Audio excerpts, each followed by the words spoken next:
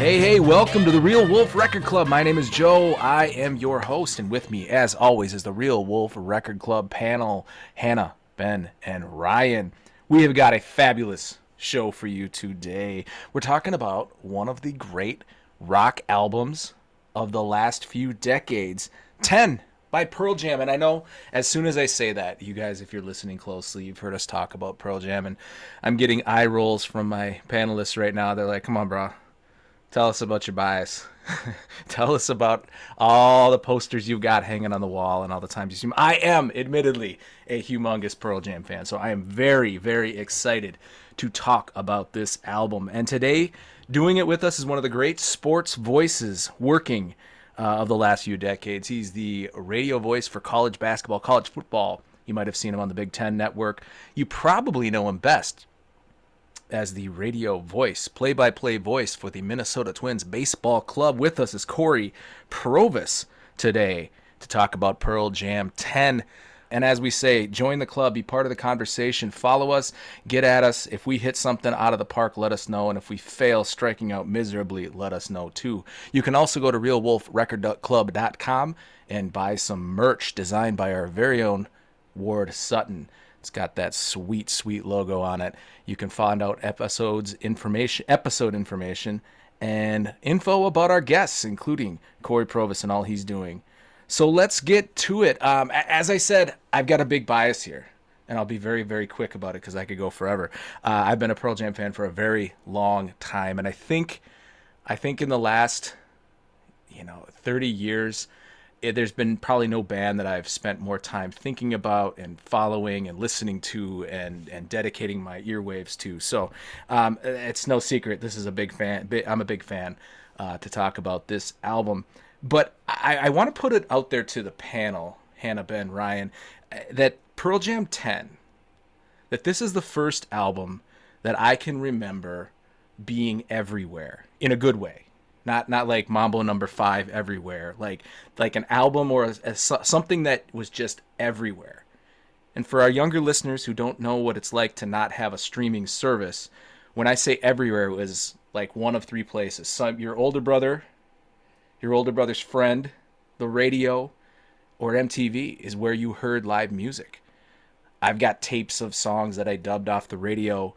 I can distinctly remember the Jeremy video. And that's kind of my first introduction to this album. But I remember, it sold, 60 million albums?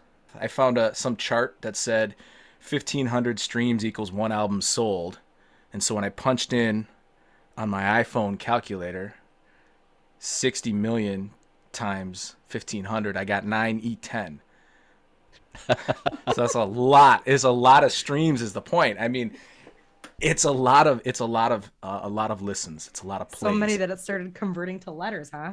Yes, it switched to 10 is the point. Hannah, that's the point I'm trying to make. It's a switch to 10. Sign of things to come. Joe, is that Roman? I was hoping Numbers Guy would have this. Ryan's the econ guy. Ryan, what's the E stand for? Effort? Power of 10. 9 to the power of 10. So we can definitively say that this album is powerful. It's a powerful, powerful album. It's a smash hit, as they say, which I had a whole thing about what a smash hit means, but we won't go into that. So here we are. And I'm curious to know, Hannah, Ben, Ryan, what's your first introduction to this album? What do you remember about it? My first introduction probably was hearing it on the radio. Did they have radio in Wisconsin? They did, Joe. They did. We managed we managed to somehow rig up some cans and string up there and somehow get reception. But Hannah, but Ben and Ryan, you're from small town Podunk, America too. You guys had access to this? Yeah, actually from Podunk, Minnesota. And I'm going to be honest here. Up in God's country. Yeah, this isn't the album that brought me to Pearl Jam. So my gateway drug was actually Versus, and I later came to Pearl Jam 10. Ryan, is that similar experience for you, or what was your first introduction to 10? I want to say this goes back to me listening to the top 10 countdown on the radio at 9 o'clock in my bedroom as a kid or a young teen. What was the name of the bedroom that you lived in again? Didn't you have a name that your parents gave it or something? Yeah, due to all the albums with explicit ratings that I would get discreetly in the mail from BMG Music Service and Columbia House. It was deemed the den of naughty music by my mother. Oh, I love Still that. let me listen to the music, by the way, but I just had to shut the door. But yeah, I would remember listening to this, the songs off Pearl Jam 10 on those top 10 countdowns. And I also have a very distinct memory of seeing the music video to Jeremy for the first time on MTV over at one of my friends' houses. We didn't have MTV in my house and Podunk America, so I had to go to my friends. But I still remember that. And, you know, I don't know. There's certain things that, and maybe some of our panel can relate to this or our listeners, but at that age, there's just a very small list of things that kind of made that impression on me that are still making an impression on me today. Music-wise, Pearl Jam's on that list. Like TV-wise, there's like The Simpsons. They're still around. I remember them listening and watching them as a teen. It's just kind of a cool little thing to just think about things that have been around for that long and are still impressionable today on me. Yeah, I mean, and that's the thing when you talk about those things that continue to resonate with fans and listeners. I mean, Pearl Jam, we've talked. I'm a fanboy. I've already outed myself. But you could argue that Pearl Jam gave rise to this podcast. Look, here's an Easter egg for the show. But Ben and I went to school together. And like many people who graduate with a law degree, as soon as they're done, they don't want to see anybody at all for a while. So it was about a year or so after we graduated. Hannah and I and some friends were going to the Pearl Jam 20th anniversary festival show at Alpine Valley in Wisconsin. And I hadn't seen anybody from law school for a long time. And on that rainy first day, we pulled in midday to tailgate right next to a very rowdy bunch. And lo and behold, it was Ben, Ryan, and some other people. And that was, I think, the first time I met Ryan. And it was definitely a good time catching up with Ben. And I mean, maybe we would have got back together again, maybe not. But it was definitely a reconnection. And from there, here we are having this podcast. But the point is, I mean, this album, this band has a ton of resonance with people in a variety of ways. It's definitely provided an outlet to make lifelong connections and give people a reason to list it as one of their defining characteristics on their Twitter handle, which is our guest today, the voice of the Minnesota Twins and huge Pearl Jam fan, Cory Provus. Welcome to the Real Wolf Record Club, Cory. Guys, good evening. It is an honor to be on your show, on your podcast. So thanks for having me, and especially to talk about, like you said, Joe, my favorite band and the album that to this day, 30 some odd years later, still means the world to me. So I want to know, I mean, we've kind of talked to our panel, the introduction to this band, the introduction to this album in particular, what was we call it the gateway drug because here for us music is a drug. What was the gateway for you to this band and this album? You hit on something earlier, which I think was true, that I'm sure that my first image was through MTV, through the Jeremy video. But I don't think that's what made me a fan. Because what made me a fan was from the great Cameron Crowe movie Singles, which came out in 1992, is if you look back at that movie, and I didn't know it at the time, but that was defined by the great Seattle sound. I mean, Alice in Chains is in that movie. You got Screaming Trees, you've got Mudhoney, you've probably got Heart in there. And one of my favorite scenes early in that movie, Kira Sedgwick is dating this guy and it's going along well. And so much so that, you know, she gives him a garage opener. And it's like, hey, next time, just come on in. And it's a big deal. They really focus on this garage opener. And so she gives it to this guy, and I think he's foreign. And I think he said, hey, I'm leaving town. And she said, great, so use it when you come back. So then she's sad because this guy she met is going out of town. So she's got this brunette friend and like, hey, let's go out dancing tonight. So they go out dancing. They're at this great club. And there's this song playing in the background. And I'm like, that song was Say to Love and Trust.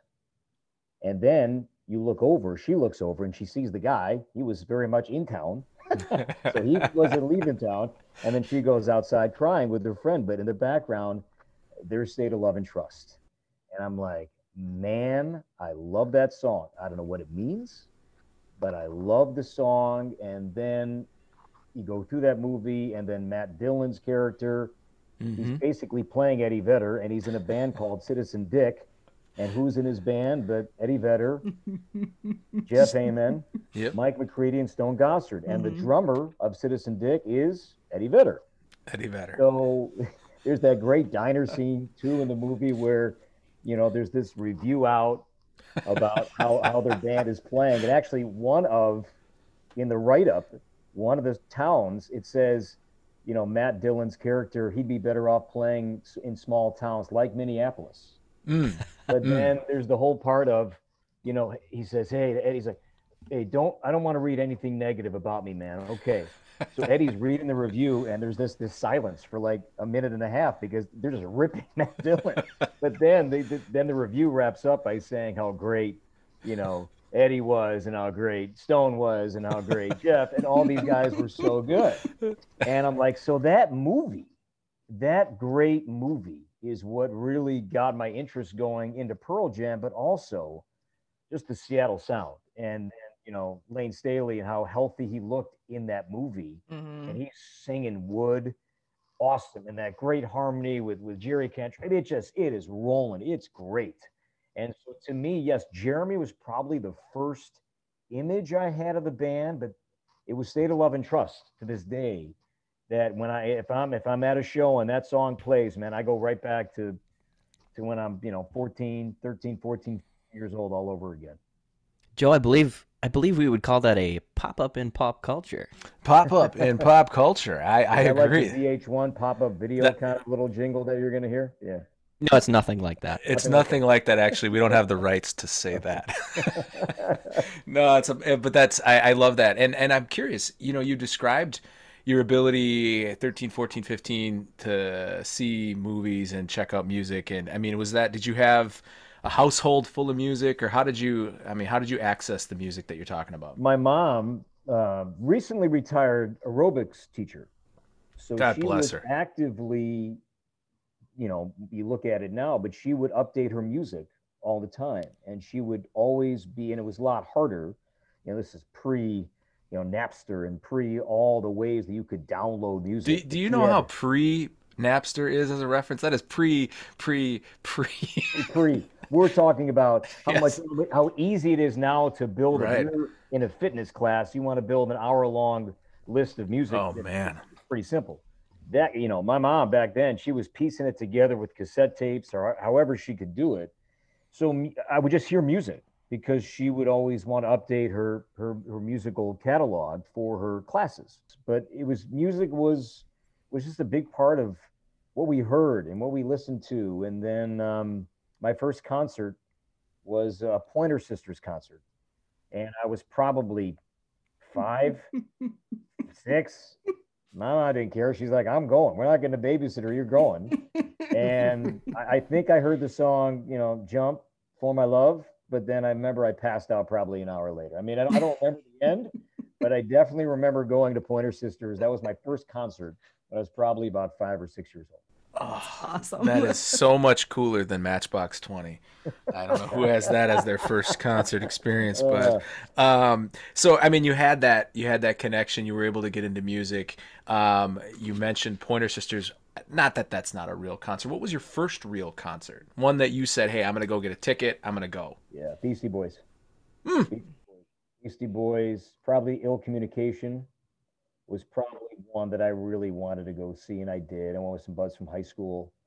That was an awesome show. But seeing, Beastie Boys, Chicago, that was a memorable. I know where I was. That was a great, great show, and they played all the great hits. And seeing, Rest of Soul, MCA, Crush It, and the King Ad Rock, and Mike D, and that's a great show. So seeing Beastie Boys on the Ill Communication tour was pretty awesome. And you grew up in Chicago. Would you have access to shows? I mean, your parents permissive on that, or was it like a big, third degree? We would go, but when I was that age, it didn't define me. It wasn't. I had my friends. We weren't all into going to shows a lot. We all played sports, so we all hung out, but it wasn't. It wasn't. I look back on it now, how foolish it was that we didn't drive, Tinley Park. Yes, it was going to be bad traffic, but to go see a really good band at a cool outdoor venue would have been pretty sweet. I did more of that in college and probably later in high school, but we didn't see a ton of shows. Dave Matthews Band, I probably went to see Dave Matthews Band, a few times during that era as well. But my Pearl Jam concert experience, that did not begin until probably college, when I would see them, and then certainly post college, I would go wherever I could. And the hard part about that was I lived my first 7 years out of school. I lived in the South, and Pearl Jam didn't play in the South too often. I mean, they were not touring into North Carolina. Maybe they'd hit Atlanta once in a while, but they were not North Carolina, South Carolina, Virginia, Alabama. That's where I lived. And so there weren't many Pearl Jam local concerts I could go to during that time in my life. Yeah, and you are scratching an itch of many, many Pearl Jam fans right now. They're saying, you're right. Corey's right. They don't play the South. Now, you're obviously a big Pearl Jam fan, and you kind of mentioned Dave Matthews. Are there other bands that really draw your attention to the point where you're going to go out and you're going to follow them, or you're going to catch a show out of town, similar to how you would with Pearl Jam? There was a band, and maybe you've heard of these guys, the Freddie Jones Band. I'm not sure if you're familiar with them. They never made it, and I never knew why. I love their music, and they've since broken up, and they've had fights and turmoil. But that was a band in the mid to late '90s that I loved. U2. I've never been disappointed by seeing a U2 show ever. It's an experience. It's 3.5 hours of seeing brilliance and seeing four dudes just crush it. So I love going to that. My kids are 8 and 6. I know the day is going to come when I'm going to have to go to like a big time Rush or whatever the equivalent's going to be here in the next 5 years, whatever the next Justin Bieber, NSYNC, Chumbawamba, One Direction, whatever the next wave of that is going to be. I know for a fact Mom ain't going. So it's going to be A, Dad, can you get us tickets? B, can they be good tickets? And C, and this will come from Mom, you're going, we're not. I'm not. So that's going to be on my plate, I know, in the future. What does your concert crew look like? Sometimes, and if it's not, if it's just you, I get it. I've done that before. I don't mind doing that. But my brother, for Pearl Jam shows, my older brother John, we go to a lot of shows together. My wife, bless her heart, she's many things. She's awesome. She's never coming with me to a show. She doesn't love the band, which is okay, but she doesn't like, I'm going to quote her here, the standing around and how loud it is. If that's it's kind of part of the show. X's. Those were 2 X's on mine. So when I go see Pearl Jam, it's going to be, and she knows this. We've been together a long time. She knows that she's not coming, and A, she's not invited, but then B, she's not coming. So we've settled that. So that's not a point of contention in our relationship anymore. Let's set aside, work schedule, kids, all that. You got tickets to a show, a Pearl Jam show.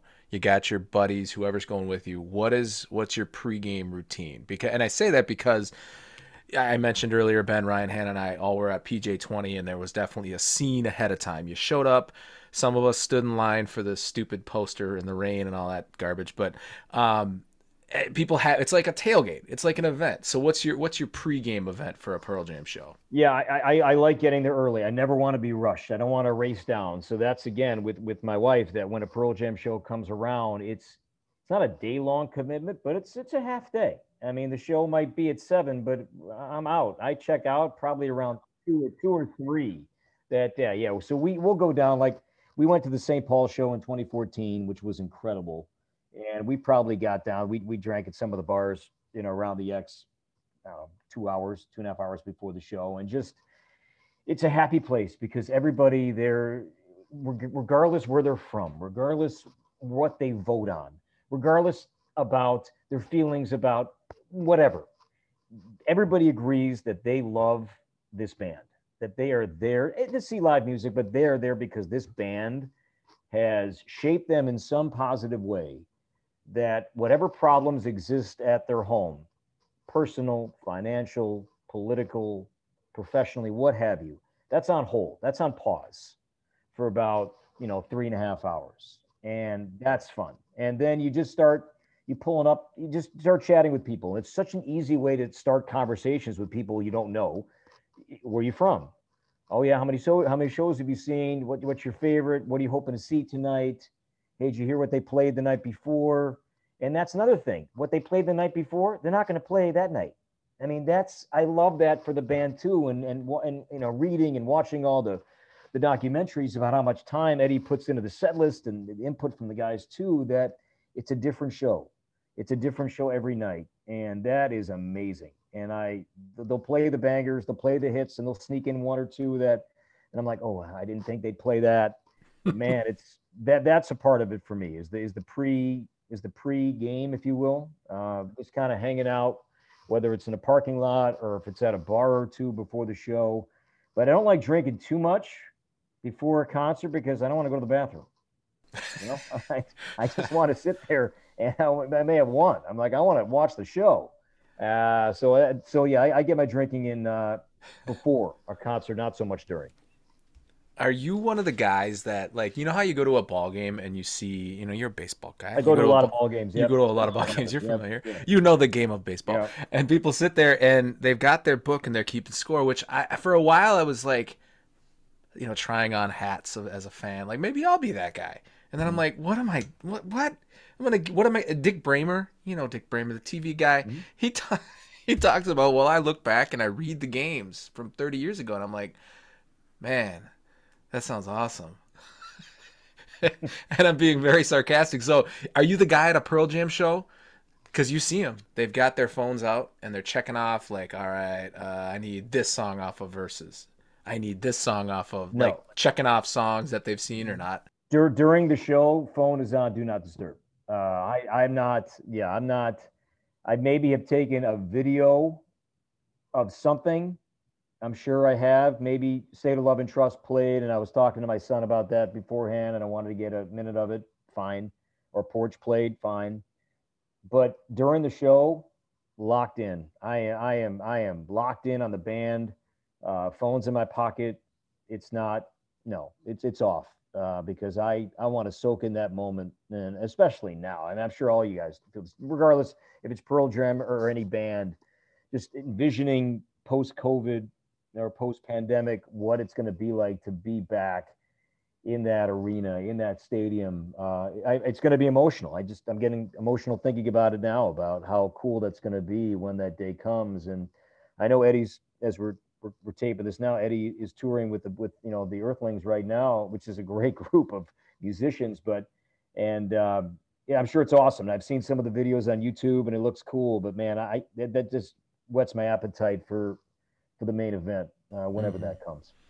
Well, now, Cory, you've been a parent for longer than all of us on the panel. And I know we're all big music fans here, obviously. And all of us are making attempts to inculcate our children with our love of music. So you mentioned, your son. Do you have any advice for how to make your children love the music that you love? And if so, what is it? You play it, but then you have to act like that you love it. It's not just on in the background. You may have to it's got to be air guitar. It's got to be air drumming. It's got to be, you grab any oven mitt and you make it look cool. And you jump up and down on the couch and you look like Eddie Vedder, climbing light fixtures in stadium, whatever it was back in the early 90s. You make it look cool. And so there are videos of my kids when they were 5, 4, whatever. They got the name of the song wrong, but they thought it was Butterman. And they couldn't say Better Man, but they would say Butterman. And those videos pop up, on your phone now. This happened 4 years ago, and you get that Google update and you see your kids rocking out to a Pearl Jam song that we sang in the car that we were messing around with at home. So they like Pearl Jam. They know that Pearl Jam is played in the house quite often. It's probably second to Encanto right now. And if you're not familiar with Encanto and you don't have young kids, well, that is, I mean, Don't Call Me Bruno is certainly higher on the playlist right now than I expected about a month ago. So we're doing a lot of Don't Talk About Bruno here. And listeners that are familiar with the Butterman and have listened to our Bob Dylan episode will know that the Butterman is the one who was tangled up in glue. despite his oiliness. Ben, what was it? What was your daughter? She had an album, not like a kid album, but like a real live album song that she just loved. What was that? A few years ago, you told us. No, when she was really little. Yeah, she was like. It wasn't an album; it was a song. Florence and the Machine. What was the song? Dog Days Are Over. And it was honestly one of the first words that she learned to say, and it was a one word, Dog Days. And it would, I distinctly remembered our host Joe being at our house with the cell phone shoved in his face, saying "Dog Days, Dog Days." I'm like, you guys allowing screen time? Your daughter's asking me to turn on music. I don't know. Dog Days. I love that because that's something. I think it goes to that kind of, I don't want to say generational, but you listen to music and it's something that's passionate, and music hits you and it connects you. And to your point, Cory, you talk about these big, these events where everyone's there locked in for the same thing. And I think that kind of talks about the power and the emotion, of this album. And I love hearing that there are ways that bleeds to other people, because quite frankly, at the end of the day, I don't know where some of this stuff goes. I don't know. I'm thinking about music. I don't know where it goes. But if it seeps into another person's world and they just say, you know what, I love Dog Days, or I love Encanto, or you know what, Dad sings a funny song with me and jumps on the couch, which, by the way, if there's video of that, feel free to share it. We'll put it out on social. It'll be great. I love knowing that it goes somewhere. Cory, you how did you get your start in broadcasting? We'd be remiss not to ask you about that. I mean, it's not like you go to school to be a broadcaster, right? Or is that how it happens exactly? Yeah, I went to school to be a broadcaster. That's it. That's exactly how it went. But I love sports. I grew up in Chicago, and the time I grew up, it was a who's who of just incredible broadcasters. Wayne Larrabee, who's been doing the Packers forever, but he was calling Bears games on the radio. He was great. Harry Carey, of course, was doing the Cubs, and Hawk Harrelson doing the White Sox, and Jim Durham doing the Bulls, and Pat Foley doing the Blackhawks. It was just these amazing voices that you would hear or see. That would be interesting. But then I was lucky to grow up during the Jordan years. I mean, the Bulls were everything. I mean, the Bulls, to bring it back to music, they were the Beatles. I mean, they were there was rock stars. I mean, they were incredible. So I loved sports growing up. And then my mom's the youngest of four. My cousin Brad has been calling the Dallas Cowboys on the radio for over 40 years. So when I was old enough to realize what he did for a living, I thought, you can have this love and passion for sport, and obviously your athletic talent only carries you so far, which mine peaked at about age 3. So then it was how can I still be invested in this? And it was, I learned that my cousin has a career doing this. So that was what started it for me. Then on Sundays, I'd turn the sound down and clip out rosters for the Bears Packers games and call the game off the TV. And my brother would come in my room and say, "What are you doing?" And we'd fight. And I'd say, "This is going to be my career one day." And then I went to college. I went to Syracuse University, and they've got a great broad journalism school, and their broadcast journalism program is exceptional. So I just graduated with a degree in broadcast journalism, and then my career began in the South. I was in Blacksburg, Virginia for 3 years. Then I was in Winston-Salem, North Carolina for 3 years. I was in Birmingham, Alabama for a year. And then a big break came my way with the Cubs and WGN Radio in I guess it would have been in March in 2007. I can imagine what the class of broadcast journalists candidates must have been like. Were there any interesting characters in that class that I went to school with? Yeah. Yeah, a lot of guys that are my best friends are doing great. Adam Shine. If you've heard of him, he's big into the NFL. He's got a national radio show every day on satellite radio. Then he does some TV work. He's one of my best friends. Andrew Catalan is doing games for CBS, the NCAA tournament, and does golf on CBS. He's one of my best friends. So I was lucky to go. Damon Amendolara's got a very popular, sports show on CBS radio. So these are all guys that I went to school with, and it was cool to see. We all grinded it out together. We were all, sitting in the stands at Syracuse basketball games, practicing. The game would be going on, and we would sit up in the stands and record it onto a cassette tape, and then we'd practice, and that would get listened to by a junior or a senior and critique you. You do it over and over again, and eventually they would clear you to do it for real. But it took time. It wasn't just you show up one day and say, "Okay, we're going to put you on the air." You had to work at it. So it took me about 18 months when I was actually on the air at this radio station that we worked at in college. And it's this great radio station. It's the place where Mike Tirico worked, and Bob Costas worked, and Ted Koppel worked, Dick Stockton, Dave Pash. I mean, the list goes on and on. All these amazing announcers over the years, men and women, that have reached the peak in this industry, and many of them, began in the same place that I did in upstate New York. You mentioned something. You talked about as a kid. You're cutting out score sheets and lineup rosters and all that, and then doing the game. And it strikes me, you watch sports now, and there's a lot more expected of the play-by-play. You're not just there to call the game. You have to bring something to it. What's your preparation when you go into a game?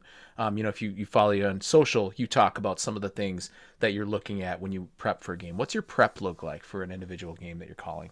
I think TV is much more challenging, and I'll speak with baseball here, but TV I think is more challenging than radio, because we always have to call the game on radio. If the game is over from a competitive standpoint in the first inning, and it's 8-0, or those happen, we can still call the game. We still have to call the game the rest of the way. But if you're on television, you don't have to be into the play-by-play, because the competitive aspect of that night's event is over. So how are you going to keep the viewer engaged for 3 more hours? It's hard. It's really hard to do. So in terms of pregame prep, baseball, it's such a routine, and you see it every day, that the amount of retention that you have, I think what you are preparing for in April is different than what you're preparing for in September, because you've seen the White Sox already 16 times. You've seen the Royals 15 times. So there might be a new player or two that you have to kind of read up on, but it's reading every day. It's trying to find different angles and different websites that I use. And, I try to find out, and there's all these great resources now that were not around 10 years ago, where you can find out, pitchers, what they really throw, and how they throw it, and why they throw it, and when they throw it. So that if it's an 0-2 count, I can say that Jose Barrios, his strikeout pitch this season has been his curveball.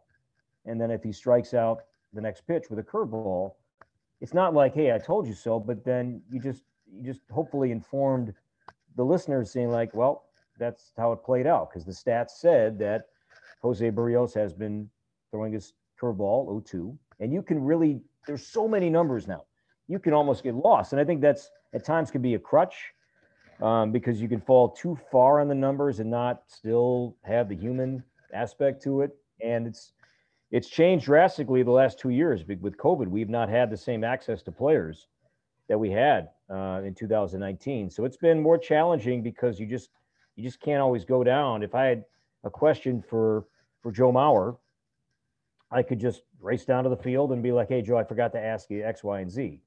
But now, if I have a question for Josh Donaldson, I just can't, because of COVID and how the restrictions are in place. I just can't go down and get that answer. I may not get it till the next day, and then you have to just bring it back. It's not the end of the world, but be like, "Hey, Danny and I were talking yesterday about why Donaldson, has been trying to elevate the ball a bit more here.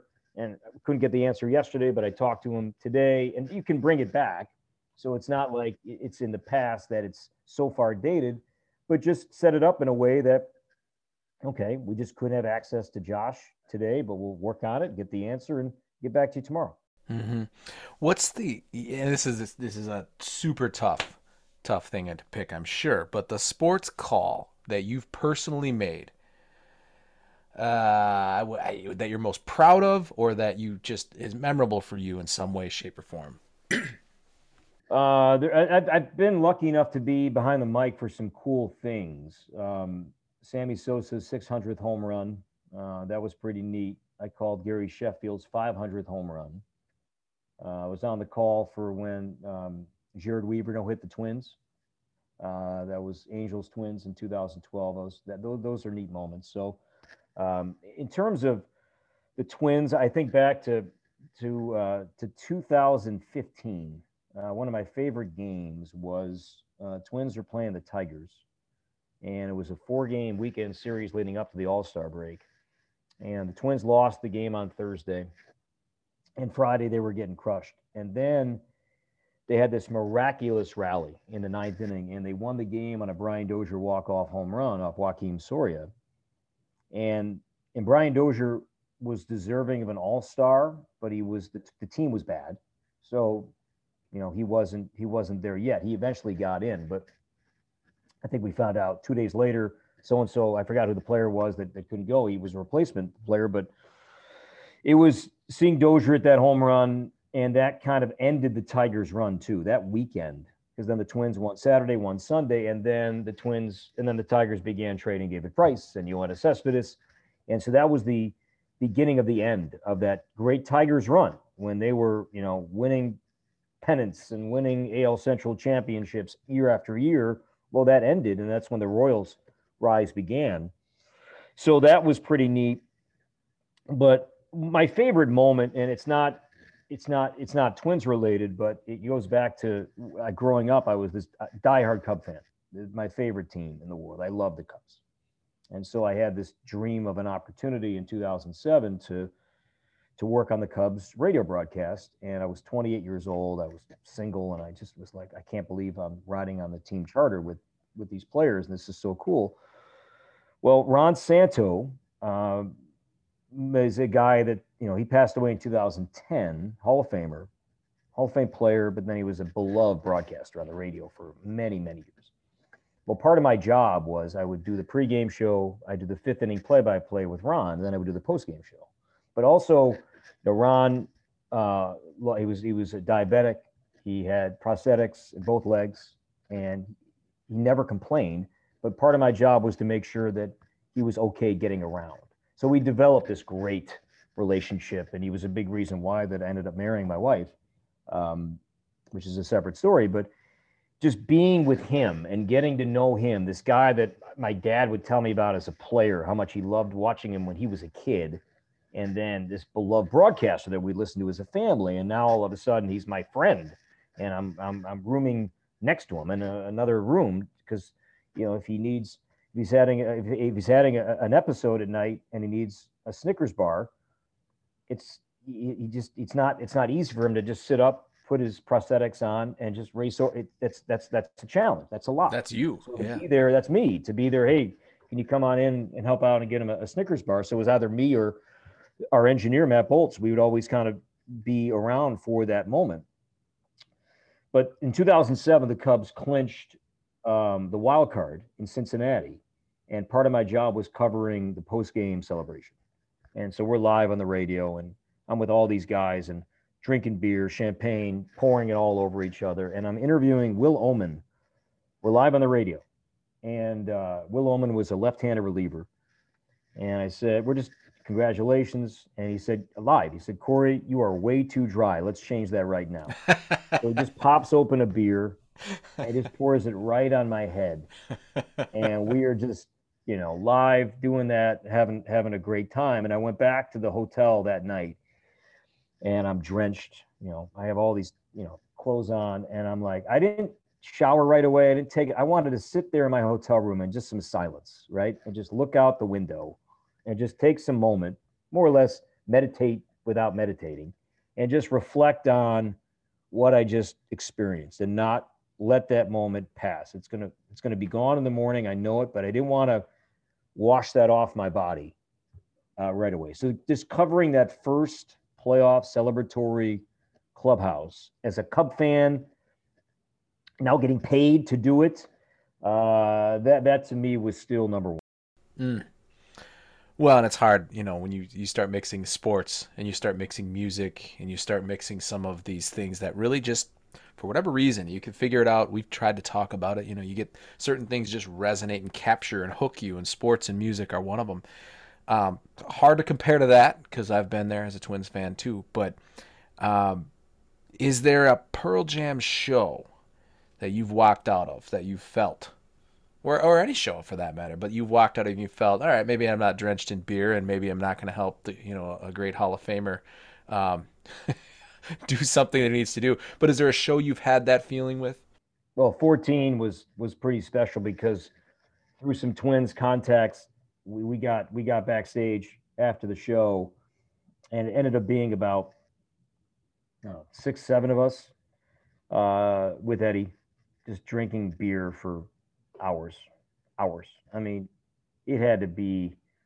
We got home at 2, 3 in the morning, and I remember I woke up my wife, and we just had we just had one kid at the time, my son, and I said to her, "This was the best night of my life."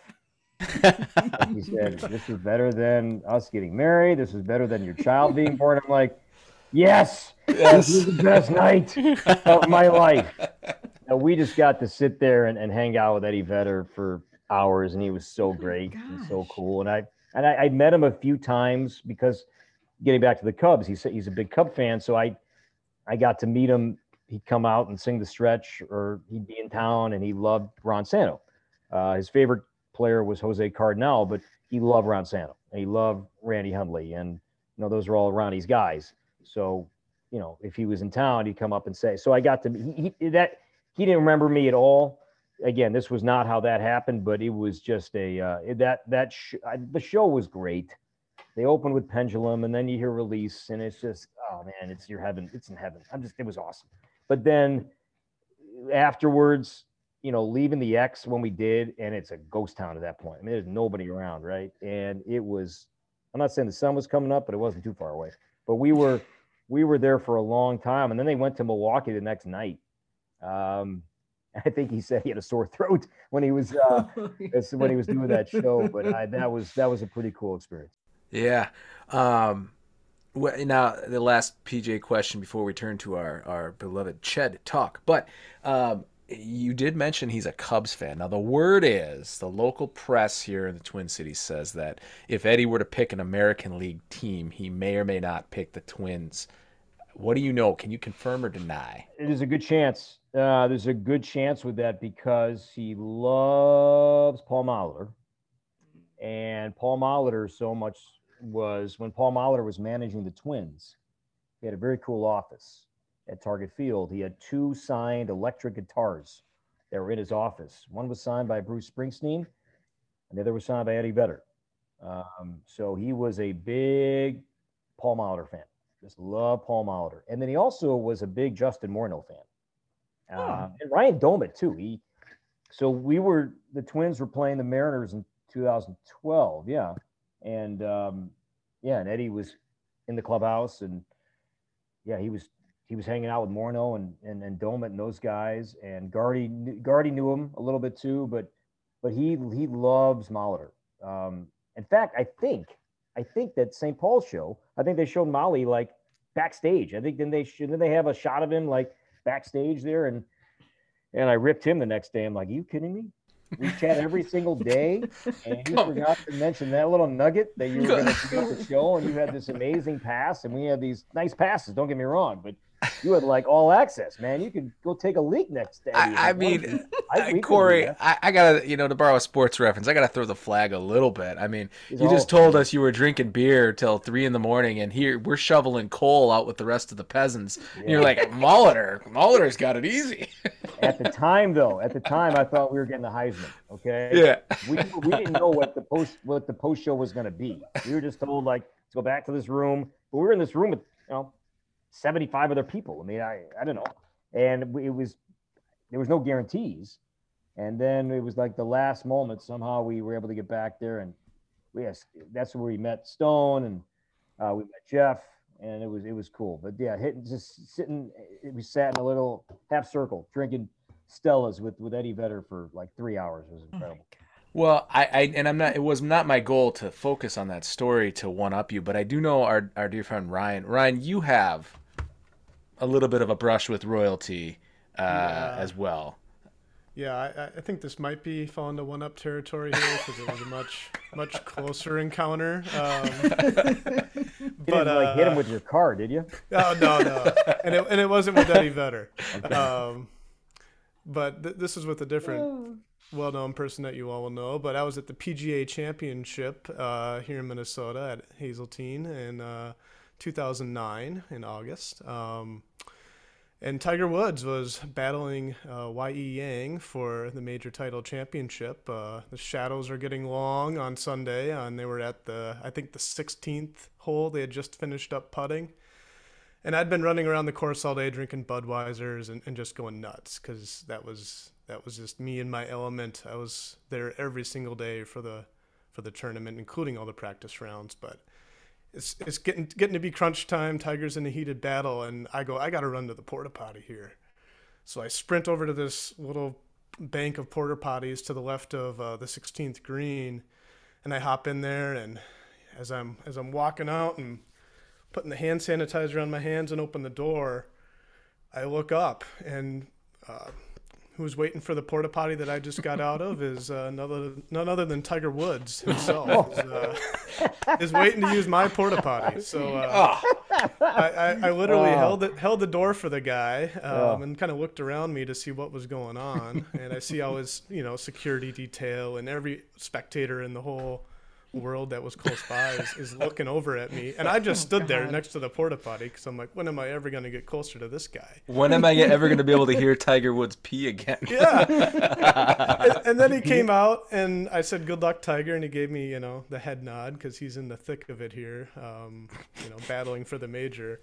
But Tiger went on to actually lose that major for the first time ever after having a 54-hole lead going into Sunday. And I swear it had nothing to do with what I did in that porta potty before Tiger I don't know, got in man. there. But, it doesn't look good. Can you imagine how mad he would have been at you if it was number 2 and not number 1? No, I know. If you had to hunker down serious, there for a while, he would have been. It would have forced you out of there, whether you were done or not. He would have had his security people break down that door. I'm a little busy right now. Can you move? Yeah, right. Drag him out of there with his pants around his ankles. Yeah, exactly. And then we all know what happened that fall. I mean, it was just that fall when all the Tiger scandal broke loose and all that. I'm not one to grasp at threads, but I'm seeing the common theme here. Yeah. Ryan cursed Tiger Woods. Yeah, that's the title of this episode. Yeah. It sounds kind of like it's basically the same thing. Beers, yeah, it's like kind of the equivalent, basically the same. Basically the same. That's what you came here for, Corey, was to get one up on your cool Eddie Vedder story. Pretty good story. That's not bad. All right. That's a good porta potty story. Pretty well, good. let's turn to our favorite segment with all of our guests.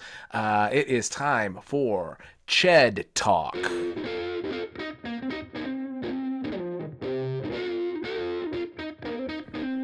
Corey, are you ready for Ched Talk? Bring it. All right. And today, Corey, you are actually playing for the charity Roots for the Home Team. What is Roots for the Home Team, Corey? Roots for the Home Team is a wonderful local nonprofit that's been around for a few years here in the metro, and it's run by this woman named Sue Moores, who does a fantastic job. But it's kids from at-risk communities that are looking for a way out in a way, or just a way to inspire others because of where they come from, and they do it by working with youth garden programs, and they work on these amazing salad creations that are for sale at Target Field during the summer months, and they've got this great stand. But these kids come up with these recipes. Then we work with local chefs to kind of put all the ingredients together and the dressings, but it's locally farmed, and it's a wonderful program. And these are kids from some tough areas and some tough backgrounds, and it's not just the salads themselves, but then it takes a lot to say to a complete stranger, hey, would you like to try this? It teaches them confidence to be out there in front of of a nice Saturday or Sunday afternoon, 30,000 people, hoping that you'll try this great creation. So it's a wonderful cause. My wife and I, we preach a healthy lifestyle.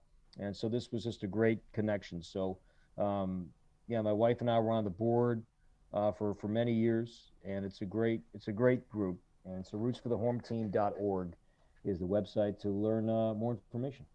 Real Wolf Record Club listeners, make sure you check out rootsforthehometeam.org. That sounds... I got a little misty thinking about that scene, by the way.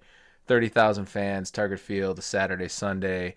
A great charity to support. I love it. So, with that, let's turn to Ched Talk with Cory Provus. All right. You're a sports broadcaster. Those are my papers shuffling. You're a sports broadcaster. What's on your broadcasting blooper reel? There have been many times where you just can't stop laughing, and the guy that broke me more than once is the great Bob Uecker. And Bob Uecker was my broadcast partner for 3 years when I worked on the Brewers games. And so Bob would have this ability, and he knew it, to make you laugh in a way, and you had to keep going.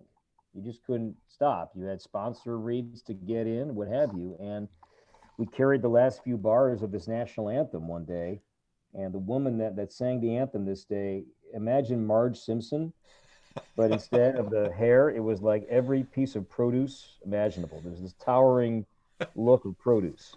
And so Bob is going to take it out of the anthem and throw it to me for starting lineups. And he says, the Chiquita Banana with their national anthem. The lineups, here's Cory. Legend. Laughter ensued. Dead air ensued. Did not finish my responsibilities. So eventually we went to break. And we tried again on the other side. So that's one of many. So that was a good one. Then we had Danny and I had a couple years ago, man, we had Cheryl Tiegs.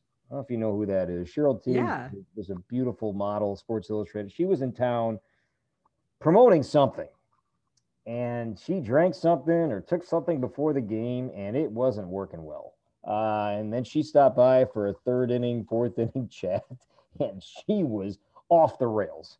And Danny and I are trying to keep her on the train tracks, and it was a disaster. Tom Bernansky was the hitting coach back then, and he texts Danny after the half inning is over, because Tom is inside the cage while the team's out playing defense. He's looking at film, or he's working with a couple of guys on the bench, and he texts Danny. He's like, "Well, that was interesting," and it really was. So the sheer Deadspin picked up on it, so it was on Deadspin, so you could probably find it. But my goodness, that was a highlight reel for Danny and I a few years ago. You're a Chicago guy. This is a two-part question. Isn't deep dish pizza just an uncaramelized blob of cheese with some tomato sauce on it and a pie crust? And if so, where is your best place in Chicago to get a slice of blob pie? It's heaven. It's fantastic. I love deep dish pizza. My favorite. So my wife loves Lou Malnati's. Very popular place. There's a place in the northern suburbs that my brother and I like called Piero's. So we like that. In the city, Giordano's is great. That's also, you can't go wrong. But I don't do the mall ones. I don't do those chains or that stuff that won't do it for me. So I do like some deep dish pizza, and it's special. We love it. But my wife and I, again, we don't argue about many things, but we do argue about Pearl Jam concerts and deep dish pizza. I like the cut of her jib. Your favorite piece of Pearl Jam memorabilia? I got this. I carry with me in my work bag. I carry a Eddie Vedder guitar pick he gave to me. That's pretty cool. So that goes wherever I go. So that's in my work bag, whether it's baseball or that's football or basketball. So EV is with me there, and then I got this awesome picture from a day in '07 when Eddie sang The Stretch, and it was a gorgeous Saturday afternoon at Wrigley. Summer, ivies, full bloom, looks great, and it's me, Eddie, Ron Santo, and Pat Hughes, the four of us. And I got this red face going, and all the marketing people were like making fun of me afterwards, being like, "I know you were very happy." I'm like, "Yes, I was. That was a good day." So that picture that I got with him and Santo especially is pretty cool. And then that Eddie Vedder guitar pick that I had with him. You bend Eddie Vedder's ear for one song and one song only in a set list. He says, "Cory, you get to pick. What is it?" State of Love and Trust. It goes back to that. You sort of teed us up for that. When I hear that opening riff, it is just, oh man, that brings me back. So that there's some amazing. I love the band. There's so many great songs. Even the new album. Like, I cannot wait to hear 7 O'Clock live. I think 7 O'Clock live is going to be emotional. I think that's going to be incredible. I think that's just a brilliant song and speaks to the times, and I love that song. So, but yeah, State of Love and Trust is still the number one for me. And I think that's it. You win Ched Talk. Cory Provus wins Ched Talk here on the Real Wolf Record Club. We are going to take a quick break, and then we're going to come back and get into Pearl Jam 10. This is the Real Wolf Record Club.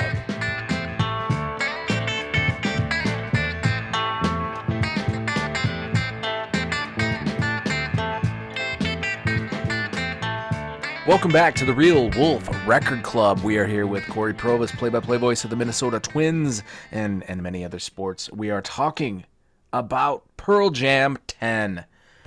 Talking about Pearl Jam 10. We've kind of hit on it a little bit.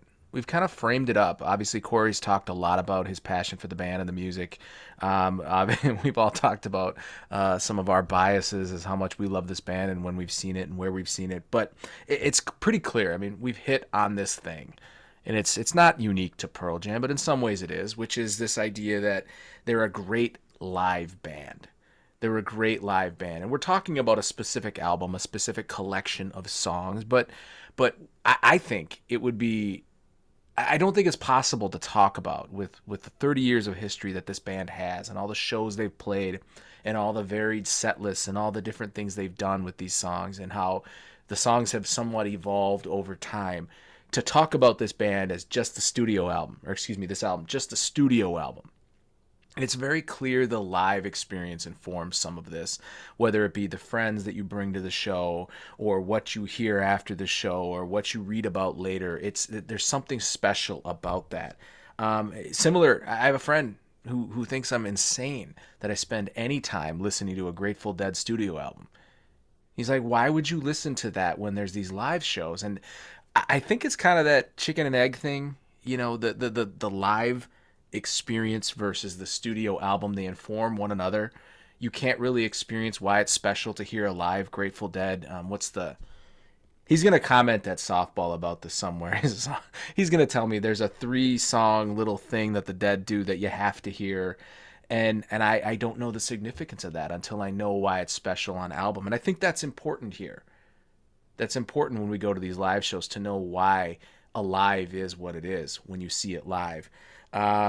So I guess I'll start before we dig right into the album and ask, what's everyone here I think has seen the band live once or many times, somewhere in between. What's a favorite, well, maybe not a favorite, but a live show memory, something you recall? And I'll start and just say, you know, since Ryan got to tell his super sweet story and Cory got to tell his story, my story is also from 2014. It's actually adjacent to the live show experience.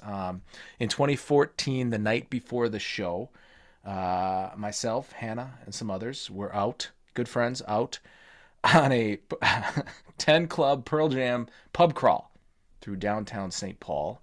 And it was a very crowded night. It was a very fun night. It was pre-COVID, and I had a little bit of a cold. So, of course, who cares? Go out, enjoy your life. You have a cold. Big deal. Ear infection.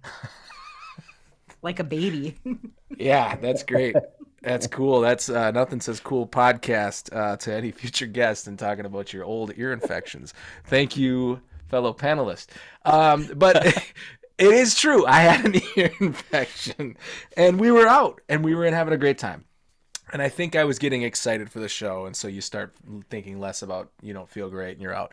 We ended up, I believe it's Wild Times. Wild Times? Yeah. Wild Yep, Onion is on Grant. Yeah, Wild Times. Wild Times. I don't know if it's still there or not. A lot has changed in the intervening years, but we were at this packed bar, and everyone's inside having a great time. It was the last bar we went to, or last bar I went to, I should say. And we're inside, and you're not feeling great, and it's getting packed. I'm like, I'm gonna go outside, get some fresh air.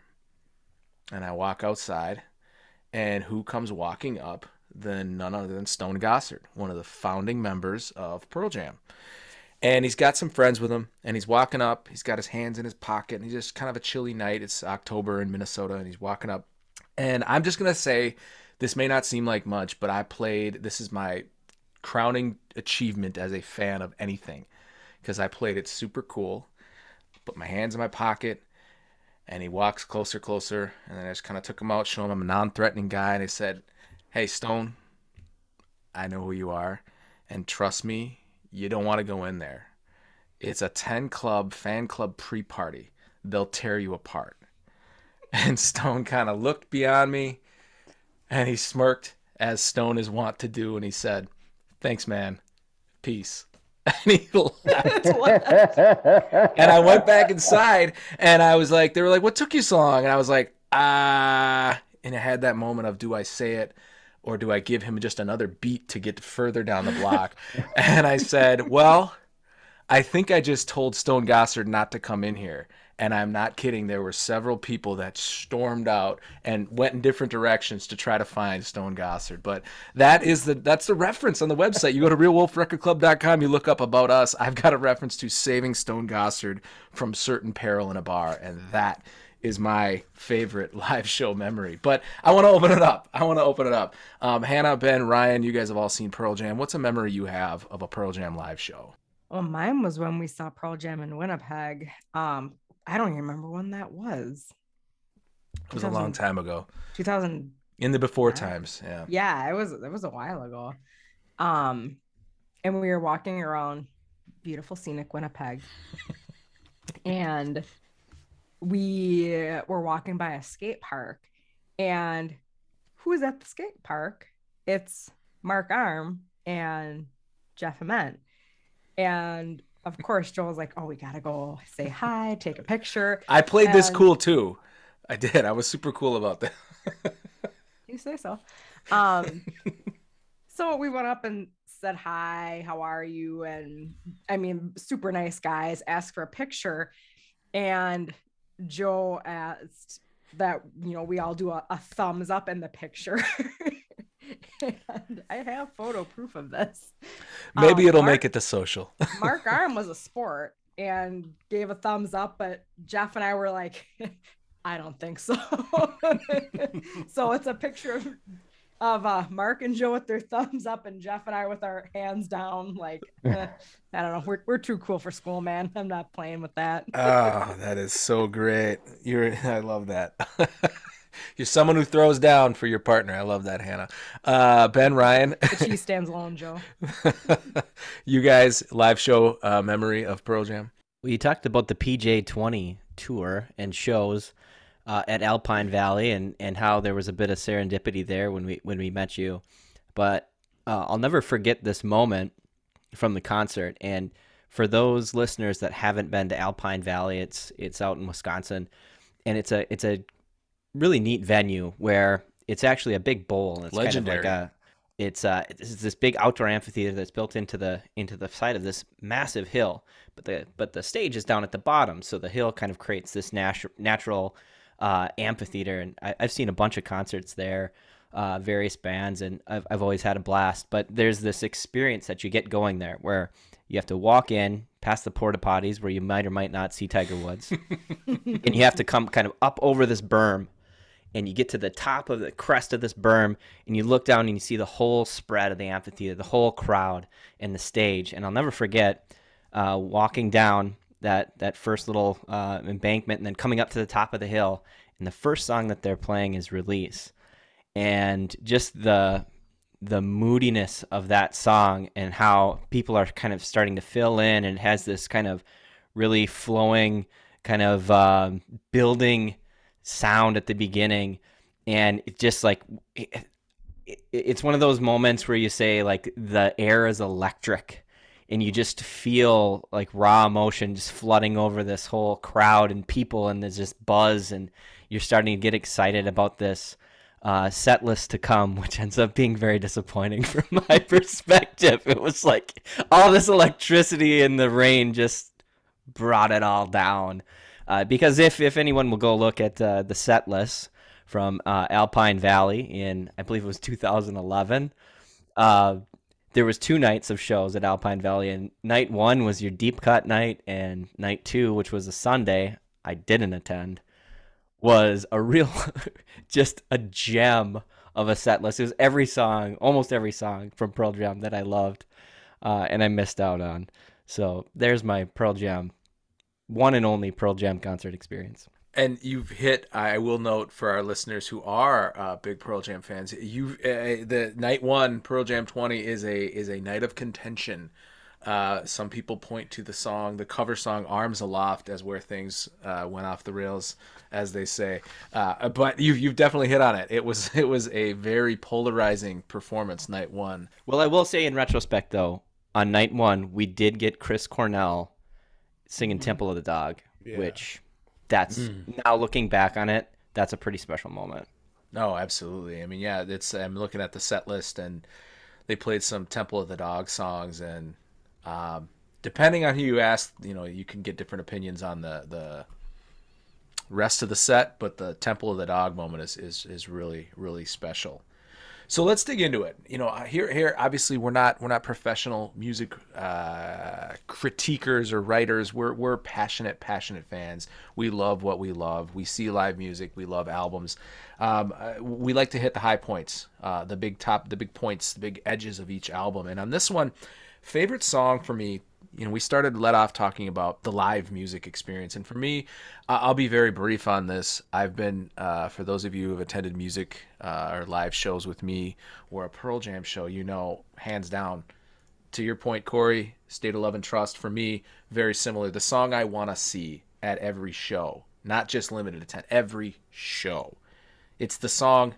This is a bold claim coming for all the deep try-hard Pearl Jam fans out there. This is the song that should be their closer, period, is Alive. This song for me, you can watch Eddie, the Pearl Jam has a documentary in 2006, Imagine in Cornice, where Eddie talks a little bit about how this song has evolved over time into this anthemic experience for people. That it's an anthem of perseverance, it's an anthem of I'm still here despite everything life can give me. And the song just goes. It just goes. And so, to me, this is a song that I want to see every show, every set, no matter what. That's for me. It's pretty easy answer there. But Cory, I'm curious. What is your favorite song off of Pearl Jam 10? My favorite song from 10 is Release, and I think it wasn't my favorite song probably 10 years ago. But as I look at my own mortality and I think about my family and I think about my parents who are still with me, thank goodness, when he says, "Dear Dad, can you see this now?" That resonates with me more at 43 years old than it did at 33. And so, if you would have asked me that question years ago, probably would have said Porch. Because I just love the opening of that song. I love the energy of that song. It just gets me going. It's a great hype song. But now I'd probably go with Release. And what's odd is that it's such a great song, as Ben was saying, to begin a show with, but it was the last track on the album. I mean, it was the final track on 10, and yet it's such a it's such a common song now that we think of that's going to often begin a show on a particular night. Ryan, you have a connection to we talked about this before. Release. There's some elements of that song that you just love. What was your favorite song on this album? Was it Release or something different? It was Release as well. Yeah, I get goosebumps every time I listen to this song. Part of it was, walking into Alpine, as Ben said, and coming over the hill and just seeing them just open with this song, the whole experience. Just every time I listen to it, I kind of get transported back there, and it was just awesome. But I find the lyrics super powerful as well. Once I kind of dug into what they mean, kind of looked up the meaning behind it, and if you listen to it, you get a little bit of a feel for what Eddie's singing about here. But yeah, I mean, I lost my dad when I was younger, and Eddie had his struggles with his dad, and I just feel like, yeah, there's just a little bit of a connection to what he's actually singing about there and the emotion behind it, for me at a personal level. Yeah, and I love that. You guys, we've obviously joked about Pearl Jam 20, but you saw this song, this powerful emotional song with your friends, and everyone has their own takeaway from that experience too. Ben, you saw this very same song. What was your favorite song on the album? Was it Release? Was it something different? It's something different. It does contain my favorite moment on the Pearl Jam 10 album, which is "I'll Ride the Wave, I'll Hold the Pain, Release Me." That is the moment. That is the moment that gives me chills. That's a crusher. That's a crusher. But that is a very similar feeling. Just the raw emotion and passion in which Eddie Vedder delivers those lyrics, and then the build of "Release Me." Oof, that's good. But for me, this was impossible, nearly impossible, to pick out a song, because it's like one of those albums where you have a different song that's your favorite for the different time, or the different mood, or the different venue. But I kept coming back to Black, and I think it's just a good blend of all things that are Pearl Jam and all things that are this album, where you have it's one of the slower songs, but it still has this power.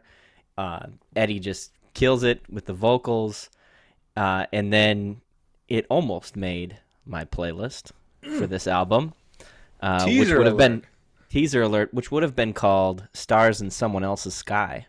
Hannah, we've heard Release, we've heard Alive. What was your favorite song on the album? My favorite song, before we even had this discussion, I was like, oh, I should try to come up with a deeper cut. It's Black. I love the song Black. It's such a good song. I love seeing it live. Being on the floor in a crowd, singing along, like screaming those lyrics with Ed that's just an incredible experience. Well, you are our resident word nerd, so now I think it's a good time to turn to our word nerd.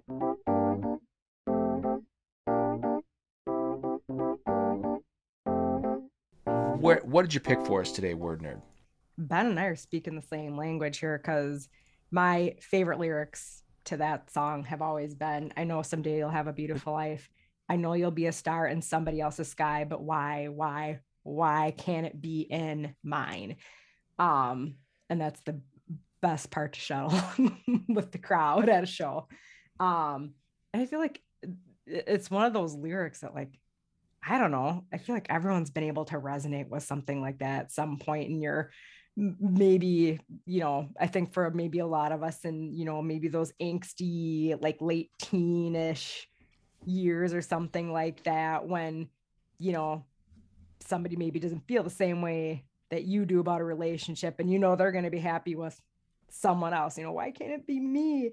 Well, I mean, it's got, you kind of framed it too as a little bit of like, it's something we experienced in earlier years, because clearly you're with a super cool guy now, but I mean, if you don't feel that, if you don't feel the just in your core that part of that heartbreak, and I hope no one ever has, but you can easily, if you have, you know what it's like to think this is such a great person and they're not choosing me. Oof, you don't have a pulse if you can't feel that somewhere in your core. Well, obviously there's a lot of emotional chords we're pulling out of this, and one of the things we like to do though is we're not all heavy, we're not all sad, we're not all serious, we're not all emotional. Most of us. But one of the things we do like to pull out here on the Real Wolf Record Club is one of our favorite segments. It is time to put it on a playlist with Ben.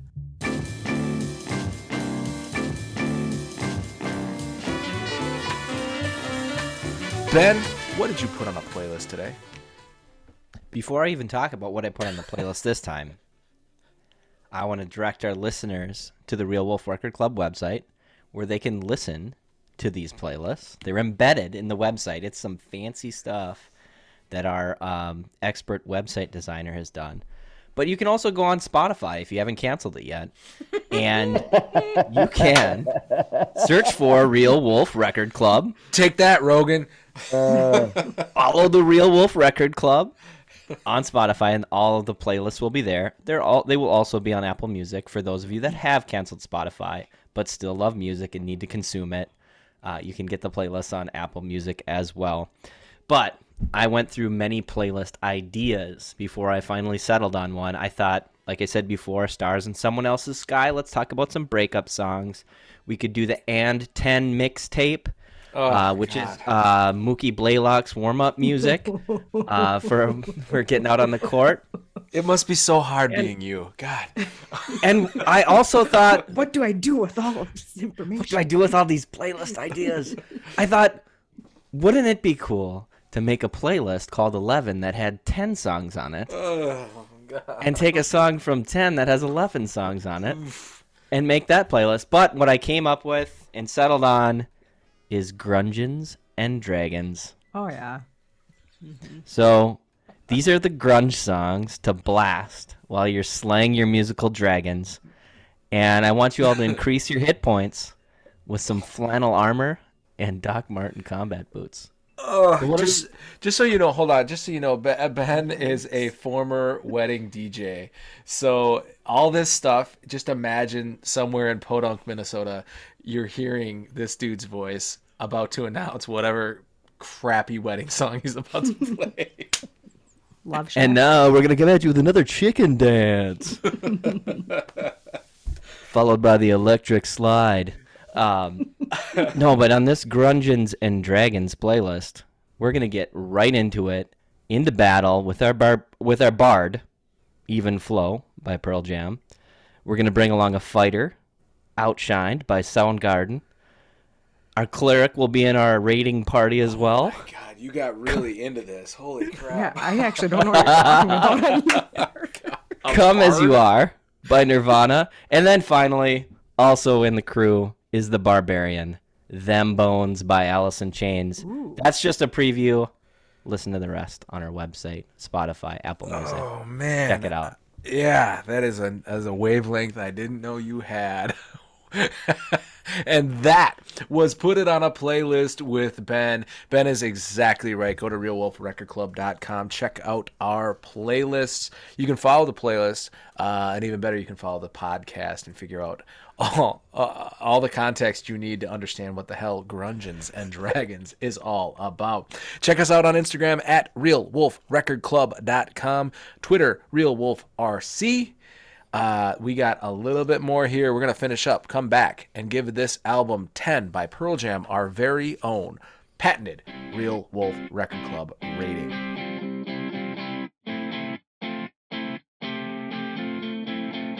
Hey, this is Cory Provus for the Minnesota Twins, and you're listening to my guys, my crew, the podcast, Real Wolf Record Club. Enjoy.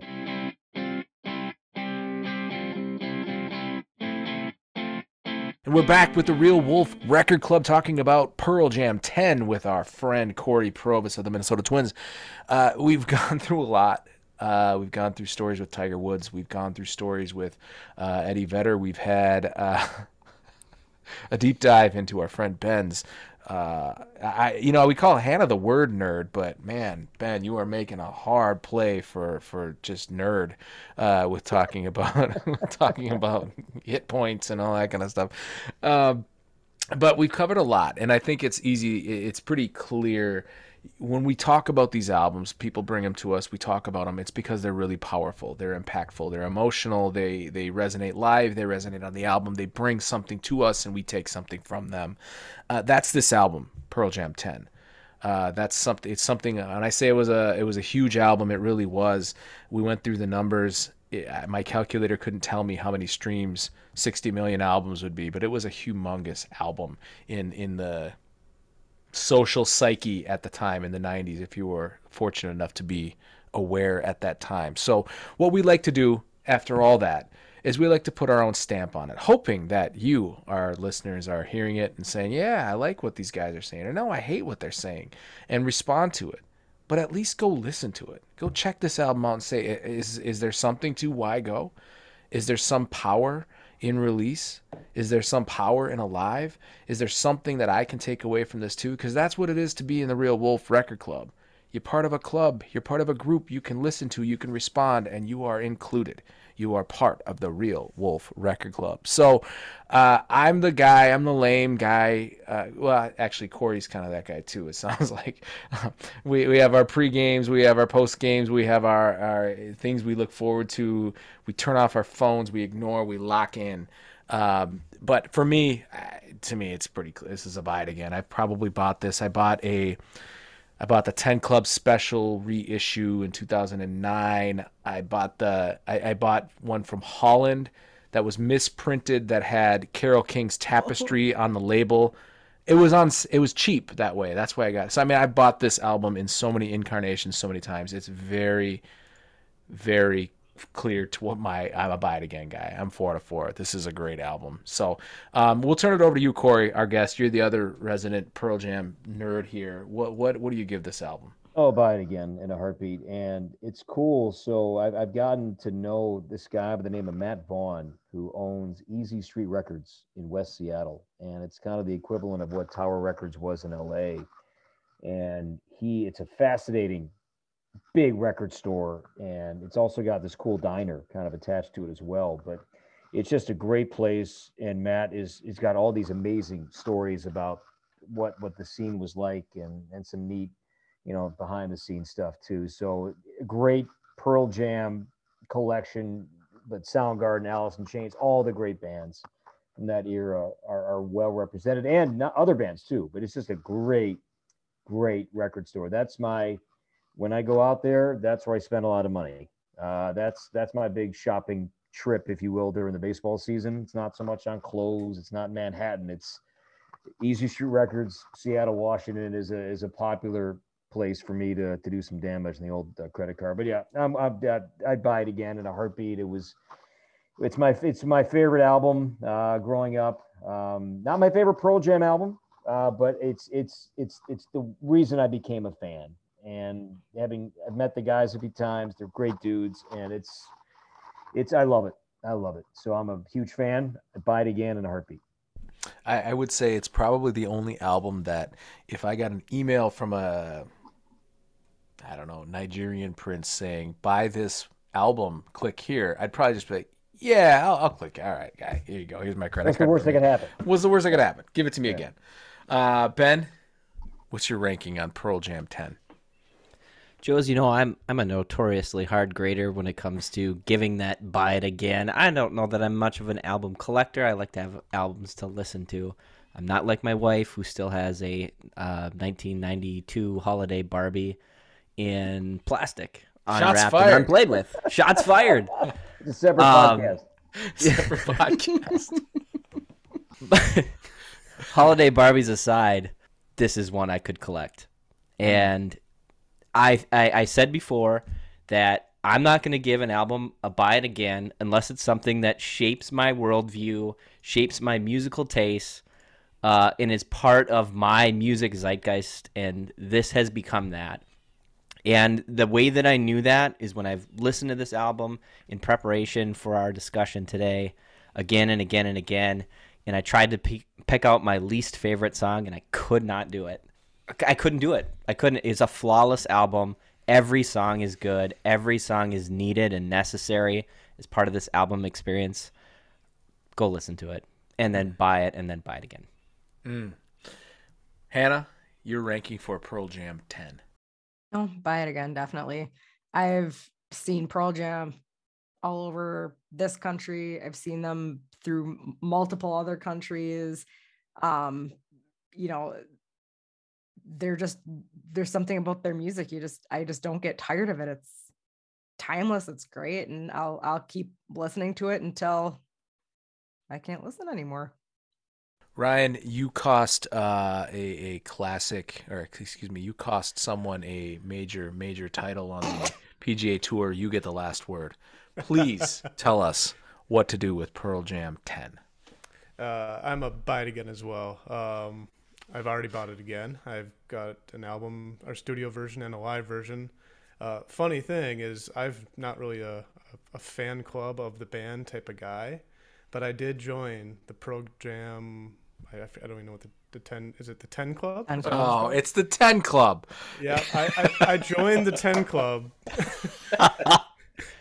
10 years ago. Not exactly a moderator yet, but But I joined it just so I could buy a live show from Chicago in '95, where they just Soldier Field. Yeah, Soldier Field. Do you know? Sorry, that's a great point. Do you remember the headline in the Chicago newspapers the next day after that show? No. It was awesome. No. It was, I can't recall if it was the Sun-Times, the Tribune, but the headline, front page, Pearl Jammed. And it was just Jammed. a shot of like a helicopter shot of just Soldier Field immensely packed. Yes. Sorry to interrupt. Sorry. Oh no. So yeah, awesome show. It's not the full album of 10 on there, but I bought it because a lot of my favorite songs are on that album, that live album. But yeah, it's this awesome album. Brings me back to my youth. Band I've liked forever, going back as far as I can remember, liking music, watching music videos, doing all this stuff that we don't do anymore. But yeah, definite buy it again for me. I think that's a first. 5 It's a first. out of 5 Yeah. buy it agains. Mm-hmm. And I want to encourage everybody. I had a question. A friend, listener, a fan of the show said, "Hey, you should get links on the show on the website to buy." And I thought that's a great point. And we want to encourage you where you can do that. It's really easy to go to an unnamed Seattle company's website, Seattle-based, or I should say originated company's website, and buy albums. But you should always take a chance and look at your local record club, or record store. Check their website. Here in the Twin Cities area, I go to electricfetus.com. They have a great selection. They will ship, they will curbside delivery, they will do whatever it takes to get you that album. So definitely, you got the Real Wolf Record Club. You got Cory Provus. He's a bigger Pearl Jam nerd than I realized. And we are telling you, you absolutely not only need to buy this album, you need to buy it again. You can stream it, you can buy it. But if you do buy it, support your local independent record store wherever you can. And that, listeners, is the Real Wolf Record Club. Please follow us, subscribe, like, share us. Visit us at realwolfrecordclub.com, Instagram at Real Wolf Record Club, Twitter, Real Wolf RC. We have so many more exciting episodes, exciting guests coming up. Join the club, be part of the conversation, and keep listening here on the Real Wolf Record Club. This has been the Real Wolf Record Club podcast. The Real Wolf Record Club is a production of Real Wolf Productions, LLC, a limited liability company. The show is produced today by Ben Head. Our panelists were Ryan McInnes, Hannah Van Tomey, and I'm your host, Joe Van Tomey. Follow us and join the club on Instagram at Real Wolf Record Club, on Twitter at Real Wolf RC. Go to our website to find links to the episodes, upcoming news and information, as well as a link to buy merch from our very own Ward Sutton at www.realwolfrecordclub.com. join us next episode when we discuss the otherworldly 1971 album Hunky Dory by David Bowie. It's not a thing.